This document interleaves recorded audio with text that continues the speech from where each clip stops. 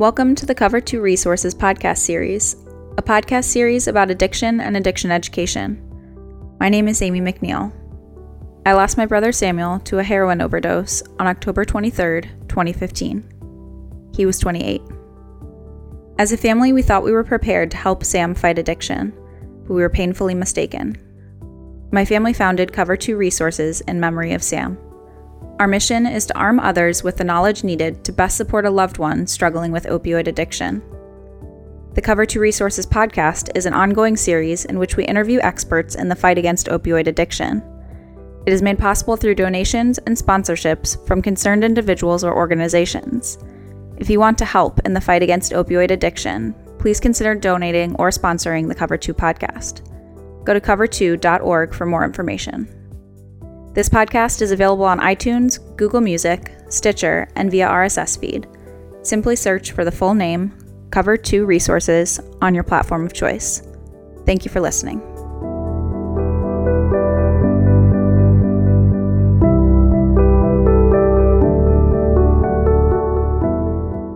Hi, I'm Greg McNeil, founder of Cover 2 Resources, and I'm here today with George Loucas, founder and principal owner of Loucas Law. George, welcome. Good morning, Greg. Thanks for having me. Okay, it's our pleasure. We're excited to have you today. George, your practice specializes in helping families that have suffered catastrophic injury, medical malpractice, and particularly drug prescription medication overdose. Tell us what you've witnessed as the opioid epidemic has evolved over the course of the past 10 years. What we have seen is, over the last 10 years, an ever-increasing number of families who have lost a loved one to the opiate epidemic. They've lost somebody died because of an accidental overdose from opiates, narcotics. Our first case was about 10 years ago, and it involved a person who had taken too many, and their family doctor overprescribed for a period of at least 15 years. And it destroyed her entire family, and we ended up suing the doctor. She had become addicted, and we won the case. And from there, we were contacted by people who were not just addicted, but addicted and then had died. And we started taking those cases, and it has progressed to the point that today 80% of our practice is wrongful death cases, people who have died from drug overdoses, prescription opiate drug overdoses. So how do you know that you're being wrongfully prescribed? You know, it's ingrained in us, I guess, as Americans, that you go to the doctor and the doctor's always right. They're going to give you a prescription. And so how do you know? Well, if I may backtrack, what I forgot to tell you was the leading cause of accidental death during that time period and today is overdose from prescription medications, not automobile and truck accidents any longer. Today, it may be heroin and fentanyl because of the microscope under which this opiate epidemic has been placed and the help that's coming in finally. But I would say to families who need help, be aware that these drugs are dangerous. They're dangerous by definition. The federal government has always controlled them. They're called controlled substances for a reason, because they are dangerous. If you take one extra blood pressure pill, you're going to be okay. If you take these prescription narcotics incorrectly, you may die. That's called a narrow therapeutic index, meaning if you don't take them correctly, you could die. So for the families who have adolescents, or even for people who are being prescribed pain, there's an old adage that says start low and go slow. And I would tell them that when you go to your doctor and they write you a prescription for something powerful and give you a great number for some condition that may only be painful for a few days or more, do I really need Percodan or Vicodin?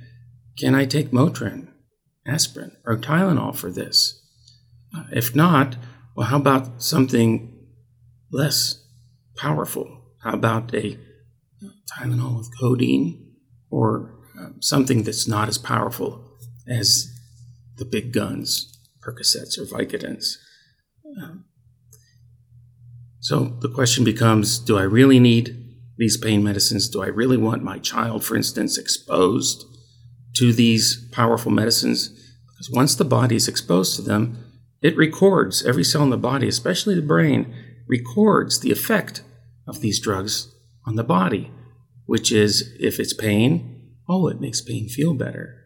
If it's an emotional crisis, all of a sudden the body wants to make that pain from the emotion go away. And the body remembers that those pain pills made that physical and emotional pain go away. And the body is commanded to want pain pills to make the pain go away. So that's what a family has to remember when they're faced with being treated for pain, I believe. So very quickly they can get addicted. So it's very dangerous. What can you give some general guidelines for a family for their physicians in terms of, just as a rule of thumb, when should an eyebrow go up over prescription and being overprescribed? Any guidelines for that, George? Well, what we do here is traditionally, much like a coroner, unfortunately, when you read a book, we start with the ending. We know what the ending is, that somebody has died, and we work backwards through the book to find out what happened. And so, anecdotally, we can figure out how people ended up dying and try to reverse the process and say, what can we do on the front end?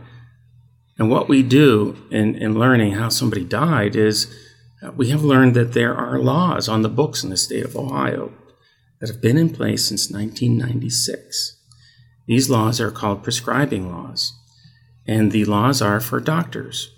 And they say if a doctor is going to prescribe in the state of Ohio for chronic pain, that means pain that's going to last for 3 months or more, they must follow these steps. There are laws on how to prescribe. And there's a disjunctive there, an or. If you're going to prescribe for more than 3 months for chronic pain, or in amounts that are not usually prescribed, you must follow these steps.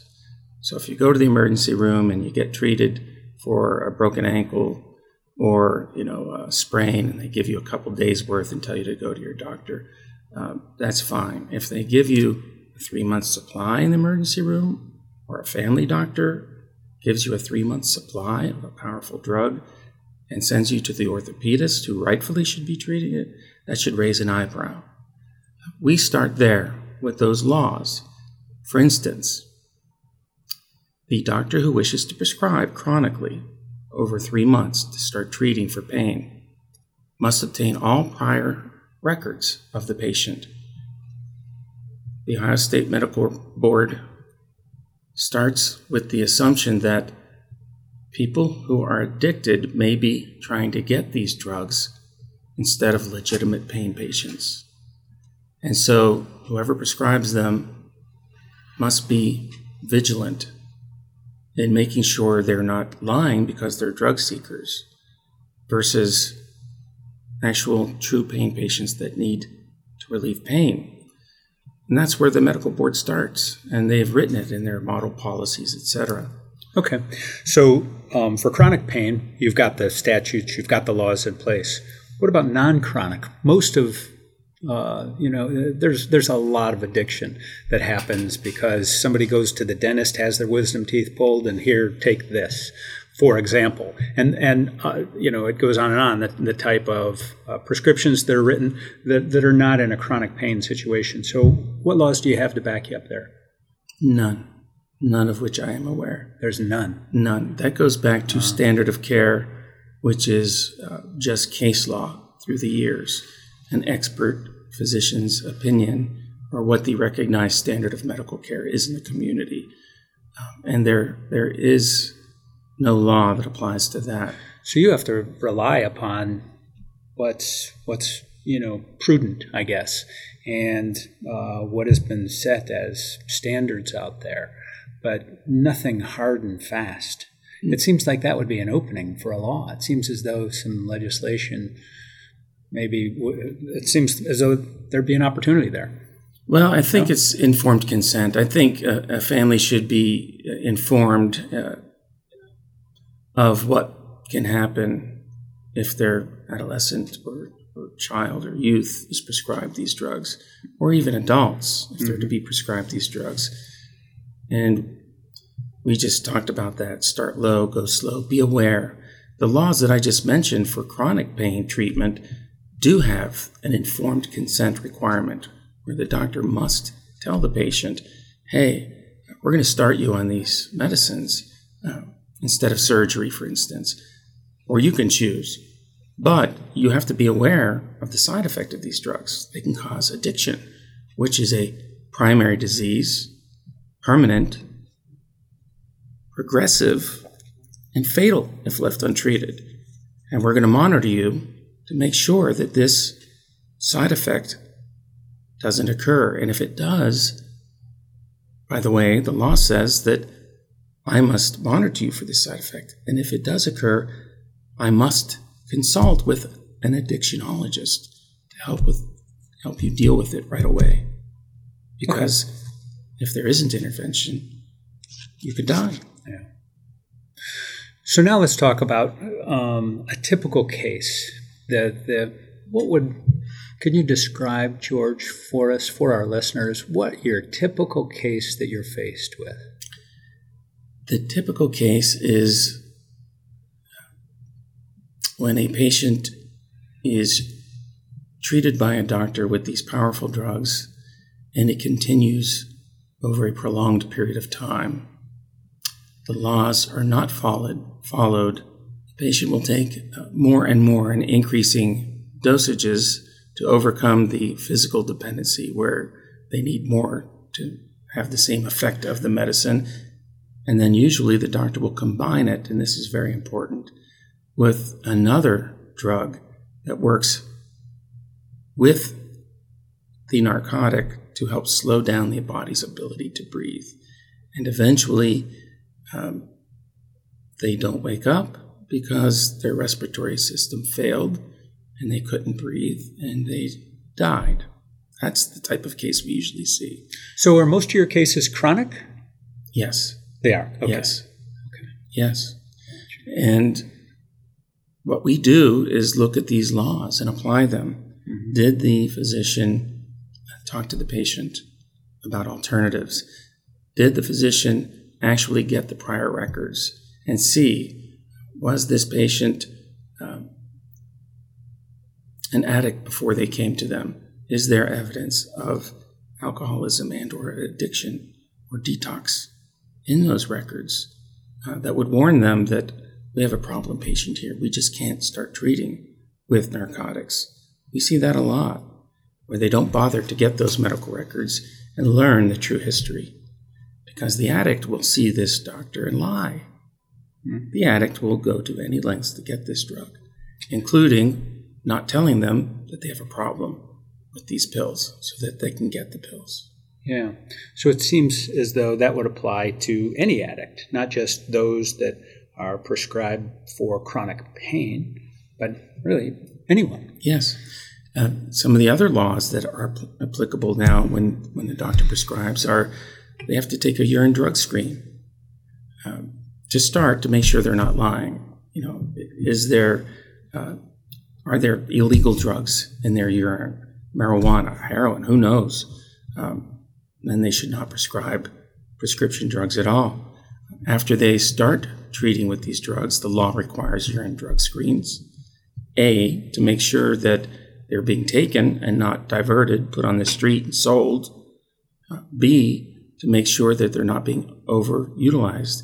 In other words, if the drug, like a Percocet, isn't in their urine, then what is going on? Are they taking too much? A sign of addiction, a sign to the doctor that they need to intervene and get help for this patient. Another requirement of the law is ORS reporting, the Ohio Automated Prescription Reporting Service. It's a database maintained by the Ohio State Board of Pharmacy that keeps track of every controlled substance dispensed by a pharmacy in the state of Ohio. For every narcotic prescription filled by you, me, anybody in the state of Ohio, it's in that database. And the doctor or pharmacist can pull it up, and is required now to pull it up when writing a prescription for a narcotic or filling a prescription for a narcotic. And the doctor is required to look at it and see if there's evidence of a problem. Doctor shopping. Did the patient go to 5 doctors in the previous year and get different types of drugs? That's a sign of addiction. And they need to be aware of that and not prescribe and get the patient help. Any other laws that come into play here? Boy, I guess the big one, let me just back up a little bit. The big one that you alluded to, I'm not sure that I understand it, so I want to go back to it for a second, is some requirement for the physicians to look at their patients' medical records and medical history to determine whether or not they have been treated for addiction or whether there's any addiction in the past prior to them prescribing opioids? Yes, it's basically a part of what should naturally happen in any doctor's appointment where the doctor is going to prescribe treatment, and that is doing a risk assessment. You know, if I'm going to prescribe an antibiotic, oh, by the way, are you allergic to any antibiotics? That's going to determine how I prescribe to treat your infection. Same thing, if I'm going to prescribe a narcotic to you, I need to know, are you allergic to this narcotic? Is there any history of alcoholism or drug addiction in your family? How about you? And it begins there. And then the law requires the other items that we shortly discuss, because there's more, in doing a risk assessment and making sure this patient, number one, is a candidate for the treatment of this prescription narcotic. And number two, what's the likelihood that they're going to have an adverse reaction, meaning addiction, that's going to take off and overtake this person's life. Okay. So, and the other thing that you mentioned is drug testing their urine. Is this a requirement or just a best practice that is recommended for physicians? Great question. It is now a law that if you're going to treat chronically over long term, that you must take a urine drug screen. And I believe the law also states, and I believe is what I say because I know that the law has recently gotten some teeth behind it, where it was best practice, recommended by the Ohio State Medical Board. But now I believe that if a doctor is going to treat over time, that the physician must intermittently or periodically check the urine, as we talked about before, to make sure there's no drug diversion or overutilization, that the patient is becoming out of control and cannot or can no longer take the drugs as prescribed. It's a sign of addiction. That would seem to be just a very, very a great practice and a great law. Because so many times with an addict, no one knows. They're so good at deceiving everyone around them, even the closest people to them.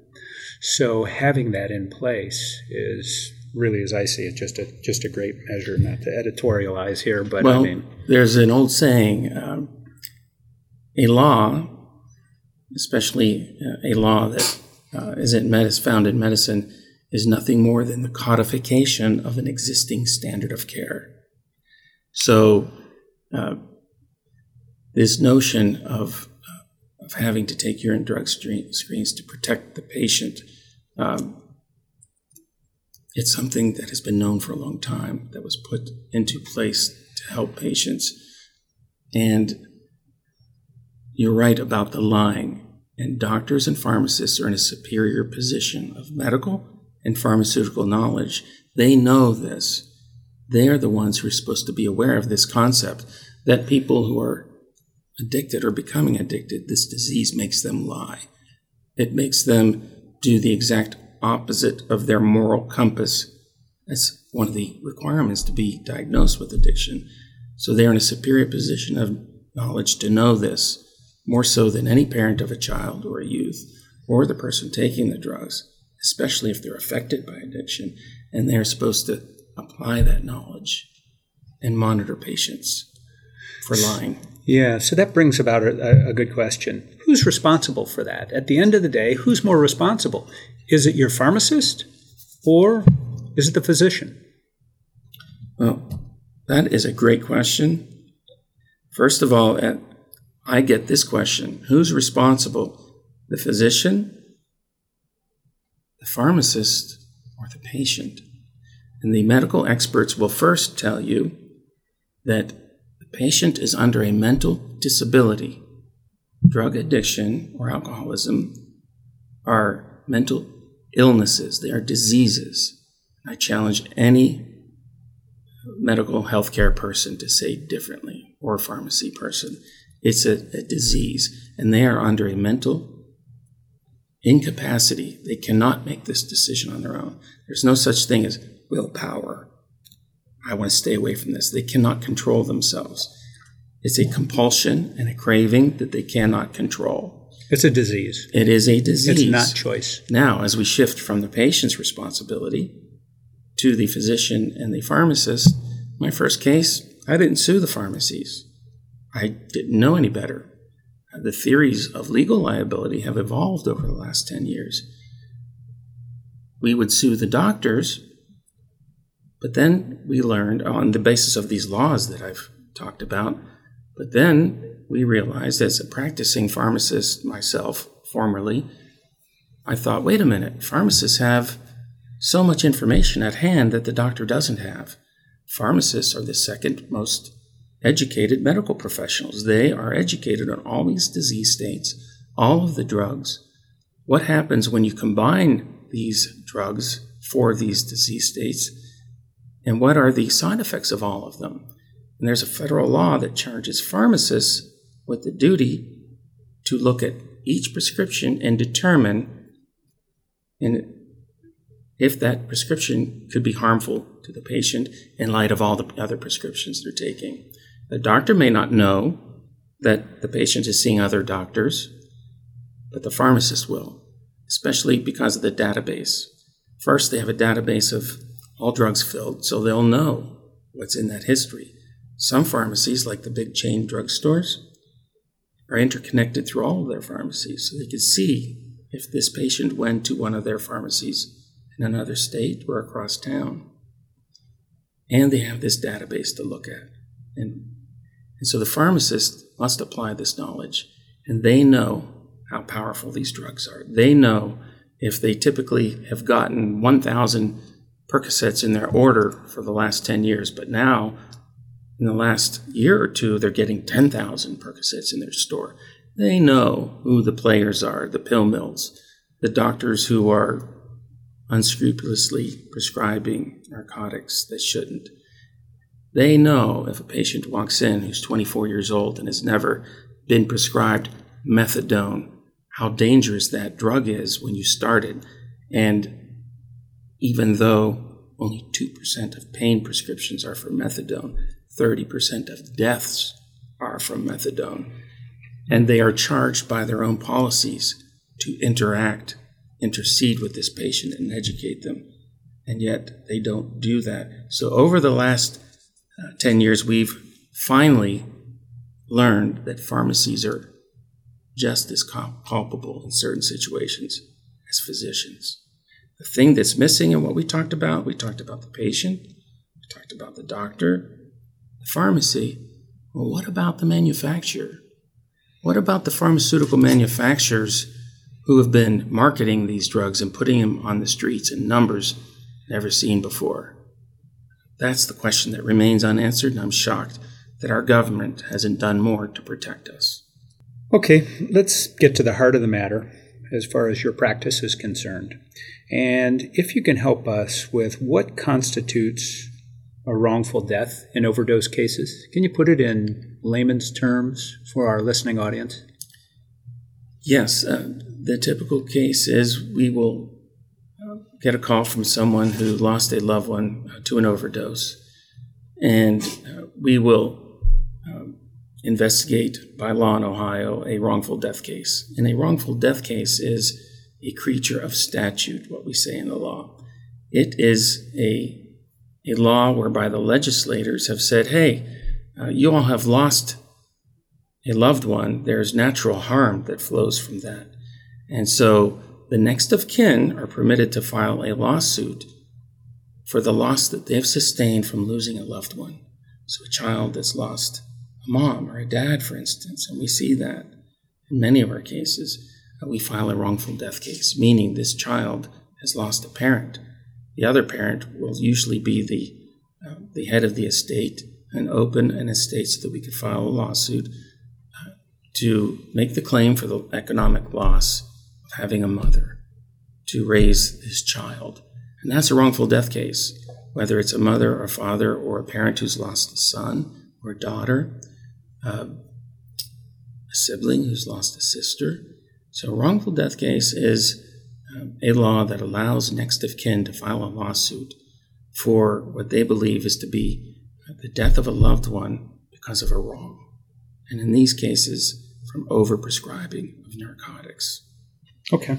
Now, there's also called a medical malpractice or survival statute. So the wrongful death case, a family has 2 years from the date of death to file that in their behalf for the family and their loss. But the law has created something called a survivorship action, where the person that died, the law presumes that that person that died, their cause of action, their right to file a lawsuit survives them. Thus, survivorship action. So we also file a lawsuit for the person that died. Believe it or not, it's called a survival action. So we will file a wrongful death action and a survival action for the conscious pain and suffering and the medical bills, for instance, for the person who died. And the question is, what pain and suffering could they have had from, dying in the middle of the night while they were sleeping? No, what we have identified is this disease of addiction is described by many who are lost in addiction as a hole in their soul, a vicious cycle every day that they want to stop, but they can't. And that's torment. That's daily torment, and that is pain and suffering. And so we file survivorship actions for the person who died for being treated incorrectly and allowing this disease to eat them up and cause their death.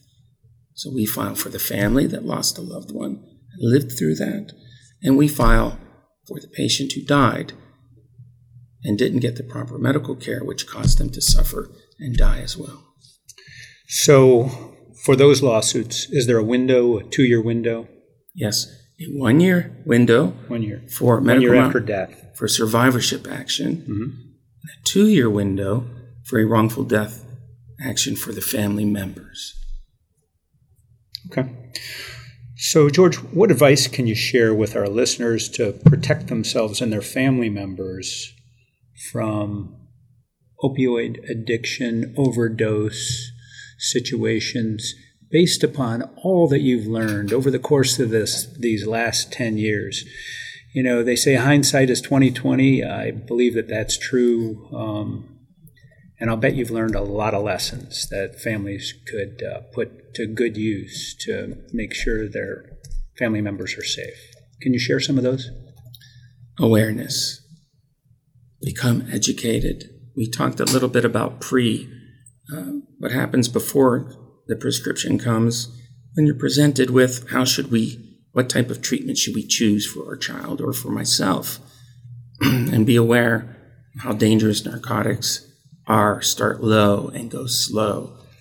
Try to go without narcotics if you can, because once the body receives those drugs, the mind makes an imprint of it and wants more. That's pre-post, a patient or a loved one, a family member who is getting these drugs, they have to monitor, just like the doctor would, for the adverse effects of these drugs. They have to monitor for, is the patient becoming out of control? The red flags of addiction. Are they going through the prescription more quickly? If so, call the doctor and tell them. And if the doctor tells you that, hey, there are HIPAA laws, I can't talk to you. No.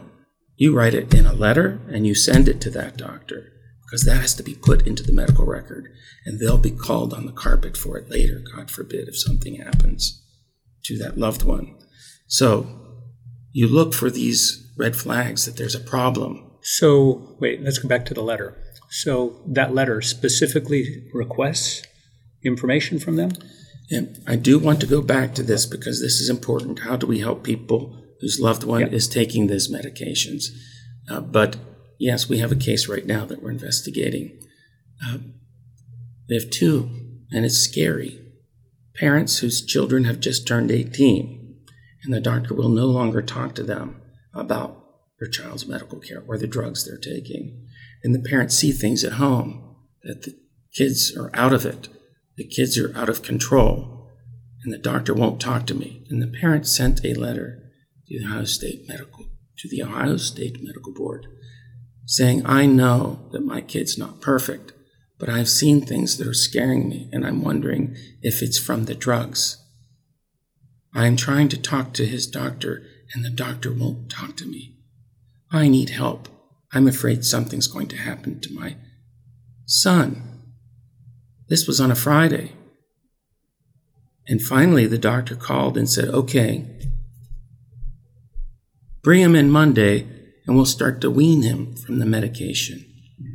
And the boy died Sunday. Okay? That's a cry for help that went unnoticed until she put it in writing to the doctor and the Ohio State Medical Board. Because a doctor can always say, I don't remember that. I don't remember a call. No, they never contacted me. But if it's in the medical record, they must act. They can no longer deny it. And you will get action. More likely than not, you'll get action. Okay. So I always say, put it in writing, document it. But most importantly, educate yourself. If you are going to be put on these narcotics, find out what the dangers are. You're going to find out that, if you or your loved one are snoring uncontrollably, that means that your ability to breathe is being shut off. You are ready to overdose. I've seen more clients come in telling me, and we say, well, what happened on the night that he overdosed or she overdosed? Well, I heard this snoring that I hadn't heard before. Didn't the doctor tell you that that's a sign of impending overdose and you needed to call 911 or, thank God, nowadays give naloxone to bring them out of it? No, they're not being informed of these dangers, of these side effects that they have to be aware of. So they need to ask their doctor, what should I be aware of these powerful drugs, that the red flags that I'm either getting addicted or that something bad may be happening to me. Loud snoring. Loud snoring. Wow. Signs of addiction. Okay, monitor yourself or your loved one. The dog ate my prescription. I left my prescription in the car and somebody took it from my car. It means they're using too many and coming up with excuses to get more. That's out of control. They're taking too many. They can no longer take it as prescribed. That's a sign of addiction. Secrets. They don't want you to go with them to the doctor's office. They don't want you to go with them to the pharmacy. They're hiding these things. That's a form of isolation.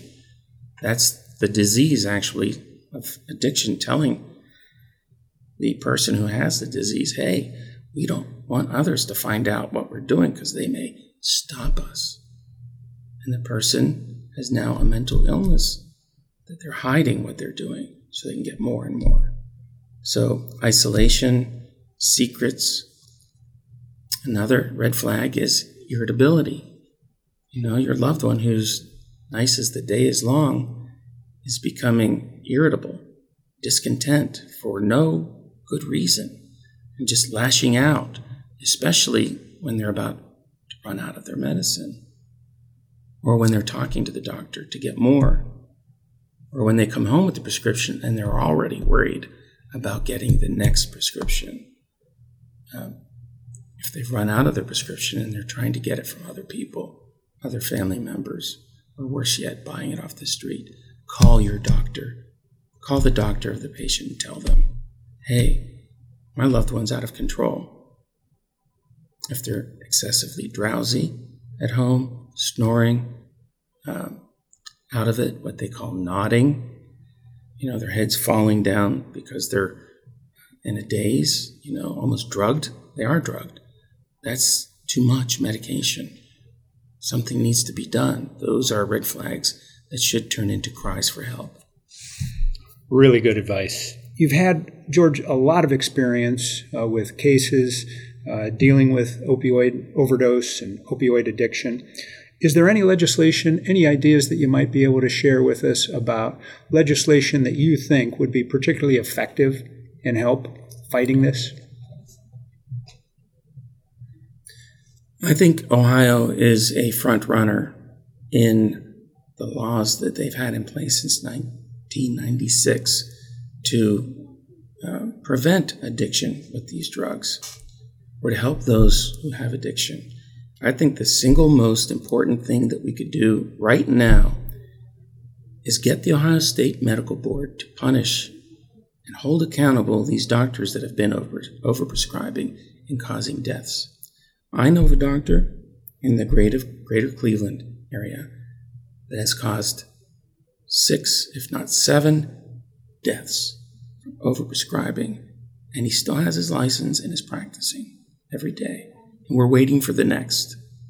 I know of a Kentucky doctor, 6 or 7 deaths. He did lose his license. They gave it back to him. And we filed a lawsuit for 2 deaths down there. And the insurance company has been fighting us for 3 years for these deaths. And the Ohio State Medical Board is continuing to let that Kentucky doctor practice in Ohio. And they've given him back his license in Kentucky after 7 deaths. How is that? You know, and I know that they're going to do the same thing and cause another death. Are they reformed? I've not seen one doctor out of the dozens that we have sued, or pharmacist for that matter, that has been reprimanded or had their license suspended. Not one. And I would tell you that that is something that should be addressed, number 1. Number 2, for the legislation, there is also a law that says if doctors violate these standards, these laws on how to prescribe narcotics, it is evidence of substandard medical care, and there will be a hearing and they can lose their licenses to practice medicine. I do not know of a single time where a doctor has been held accountable under that law.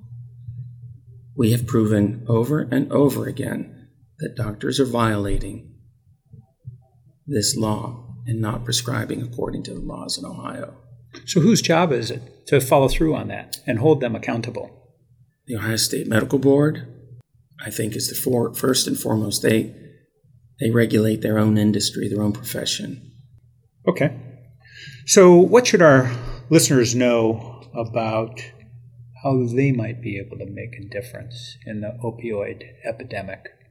Education, awareness, talking among each other and other families. I would imagine that every family, if not person, knows of somebody who's suffering from drug addiction to opiates nowadays. So they need to talk to one another and keep one another abreast of how dangerous these things are. So public awareness and personal awareness. And we've been successful in getting hospitals to put policies and procedures in place. And I think the same applies to the local professional associations, whether it's for internal medicine, family practice, surgery, for those who have private practices. The hospitals are now trying to educate the doctors that medical personnel, nursing personnel, on how to safely prescribe and treat patients and identify the problems with these drugs. We now have to get it into the private professional groups as well and educate them the same as the hospitals are doing in-house. Excellent. And just to underscore one of the points that you made there, talking to one another, talk about it. The stigma attached to this addiction has to go away. The stigma has to be something left in the past, because this is it, the word is thrown around, but it's still not even used enough. This is an epidemic. I was going to say the word stigma and interrupt you right when you said the word stigma. It jumped in my head. I think many people still have the idea of the alcoholic from the Andy Griffith show, from those who are Otis, able to remember Otis every day in the dry up cells, drying up, or the drunk under the bridge with the trench coat and the bottle wrapped in the bag. And that's the idea they have of people who have a problem. And it's a disease. And it's been a disease since the 30s. Medicine in Ohio, has determined that it's been a disease since then. And we have to talk and educate one another and come out of the dark ages that this is not a stigma. This is a real disease. It's a mental illness that grabs people and never lets go. It's progressive. I listened to the coroner, and you do excellent work. I listened to the coroner podcast of the Cuyahoga County coroner, and he Dr. said, Gilson. Yes. Yeah. He said people who are in prison that get out think that they could take as much of these drugs as before they went in, even after they were dry for a period of time. There's also another factor at play, and that's called the progressive nature of this disease. Even if a patient or person has not been taking these for months, the disease of addiction that has been activated continues progressively, so that when they take another drug, the disease is telling them to take more, like what they took before. So it's not just a habit, it's a mental compulsion to take more than what they were taking before. And that results in death, because they take more automatically over time, regardless of how long they've been able to abstain or not continue with medical therapy. This stigma has to be treated first and foremost. Education and awareness, public awareness. Great. Well, George, that was great. I just wonder, before we wrap things up, do you have any final thoughts for our listeners? If the pills can kill, do not fill. Many people believe that the pharmacist must fill a prescription that's presented to them. No, they have the power and the duty, the legal obligation not to fill a prescription if it's dangerous. And the same thing with the doctor. If it's dangerous, they're not required to give a prescription. And a patient who's getting them, or a family member who sees it, can remind the physician or the pharmacist, look, there's no reason that you must give this. Please stop. Because if the pills can kill, always remember that. Do not fill. Intervene and help. If you think there's a problem, go to the Ohio State Board of Pharmacy. You'll see a wonderful video on the red flags of drug addiction. And they may have it for the pharmacist, for the patient who comes to the counter and uses words like, oh, I want the brand drug, or I want this dilaudid. That's a red flag that this person is very expert at getting drugs. There are wonderful tips on there for the person who has a problem, and it could help educate family members too if their loved one has a problem. Bring it to the attention of the pharmacist and the doctor and put it in writing. Very good. Thank you, George. Thank you, and I wish you well. Thanks very much. Any regrets about the loss of your son between us? Thank you. We've been visiting today with George Loucas, founder and principal owner of Loucas Law, a law firm that specializes in helping families of overdose victims. I'm Greg McNeil. founder of Cover 2 Resources. Thank you for listening to this podcast.